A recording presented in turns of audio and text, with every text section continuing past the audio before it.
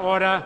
The House is sitting under urgency to pass two bills addressing the effects of the Kaikoura earthquake. The Honourable Jerry Brownlee. Mr Speaker, I move that urgency be accorded the introduction, first reading and referral to Select Committee of the Haranui Kaikoura Earthquakes Emergency Relief Bill and the introduction and passing through all stages of the Civil Defence Emergency Management Amendment Act 2016 Amendment Bill.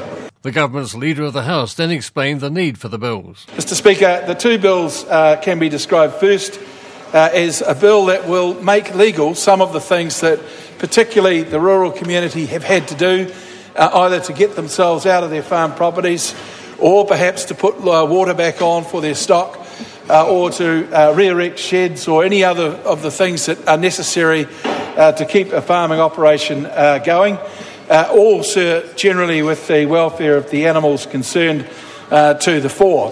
Mr Brownlee said that bill would spend a day with the Local Government and Environment Select Committee. He then turned to the second bill in the urgency motion. Mr Speaker, the Civil Defence Emergency Management Amendment Act 2016 was passed just 4 days before this earthquake event. It had in it a commencement date of the 14th of May 2017 for what are called transitional powers and authorities. What this bill does is amend the Act further to bring that date forward, but it doesn't put the same obligation on councils that don't need it at this point.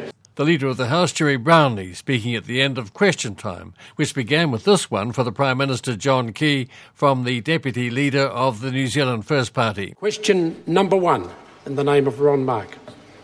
Thank you, Mr Speaker. My question is to the Prime Minister and asks, does he stand by all his statements, and if so, how? The Right Honourable Prime Minister. Yes, and with fear and trepidation, I'm about to be mauled by the member. Supplementary question, Ron Mark. Thank you, Mr Speaker. To the Prime Minister, how does he stand by the statement on the new parliamentary palace that, quote, it just makes sense long term for us to own these premises, end of quote, when he does not have the same view on the ownership of state houses or, for that matter, state power companies?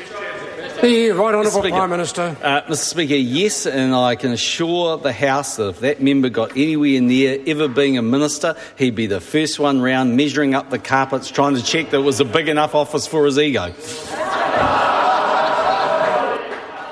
Ron Mark had also applied for an urgent debate, getting this decision from the Speaker, David Carter, at the end of question time. I have received a letter from Ron Mark seeking to debate under Standing Order 389 the announcement made by the Speaker yesterday to construct a new building for Parliament. The urgent debate is a way of holding the government accountable for an action for which it is responsible. The Speaker is not part of the government and is not able to take part in the debate as a minister can. I do note that in September 1997, the Speaker granted a similar application for an urgent debate. However, on that occasion, it was in respect of an announcement made by the government and not by the Speaker. The application is therefore declined. The Speaker, David Carter, among other questions, was this one for the Minister of Police, Judith Collins, from the ACT member for Epsom, David Seymour. What reassurance can she give to Epsom residents concerned that their community policing centre will cease to operate after 24 years? The Honourable Judith Collins. Mr Speaker, I can advise the member that I have asked the same question of police because I very much understand the value of a community police presence. I have sought assurance that Epsom residents will have continued access to our excellent New Zealand Police Service. Police have assured me that police staff will remain very much visible and working in Epsom.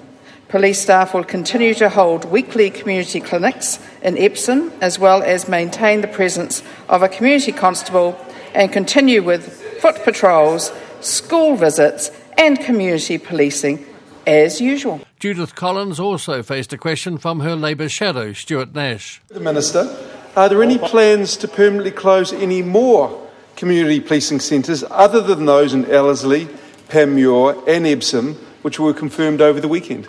The Honourable Judith Collins. Mr Speaker, that decision would be made by the police. It's an operational decision. And And as far as I'm aware, no. Minister says no. I'm Tom Fruin and this program was made with funding from Parliament.